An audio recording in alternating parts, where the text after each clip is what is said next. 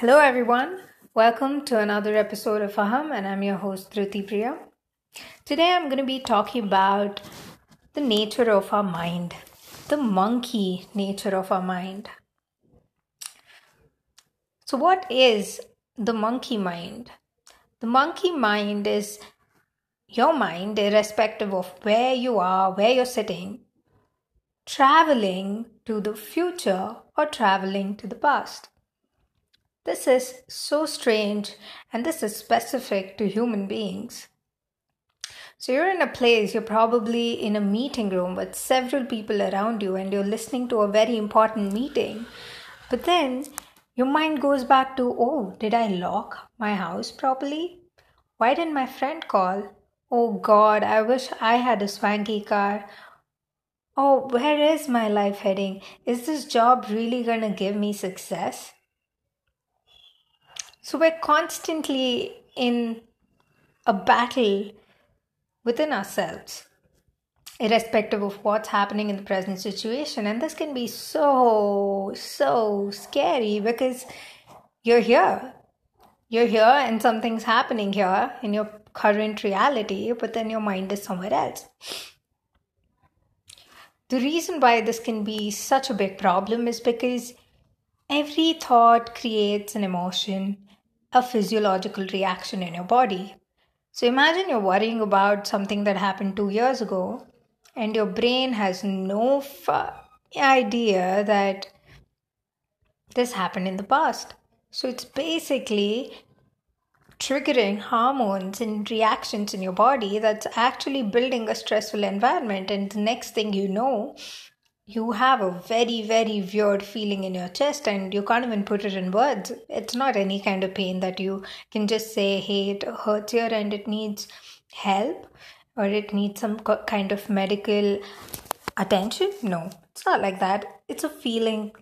It's a feeling that you feel in your gut or in your chest or at the back of your neck, and it's making you feel so disgusting inside you, but you're not able to understand why you're feeling that way. You just feel it's completely normal to feel that way. Well, it's not. It's because your mind is basically swinging around into stressful situations, in and out of happy situations, stressful situations. So basically, it's creating a virtual false environment in your body. Yes, this is true. So let me get straight to the solution. What is the solution? The two things you can do. One, begin practice of meditation.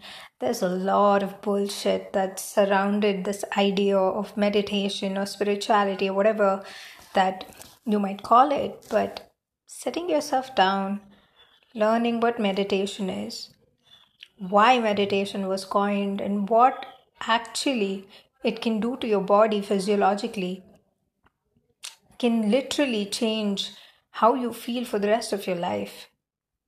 And another thing you can do, which you can implement right away, is try to be more aware.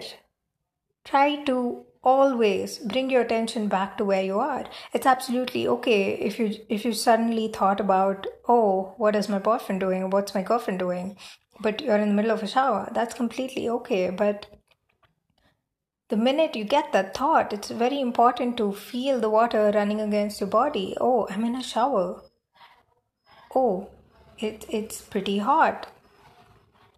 Trying to become aware of your environment, bringing your mind back to the present moment. So there's some things that can bring your mind back to the present moment.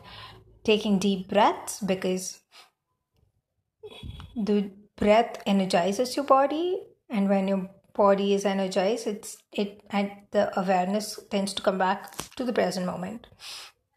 Another thing to do is to feel and touch the things in your environment, feel the texture of things around you, or refocus your sight.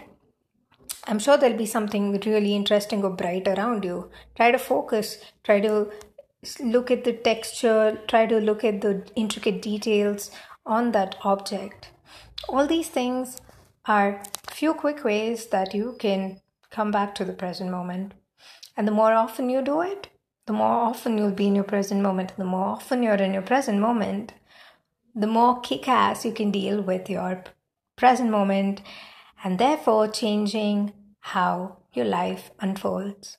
With that, I'd like to wind this episode up. Happy being present. Have a good day.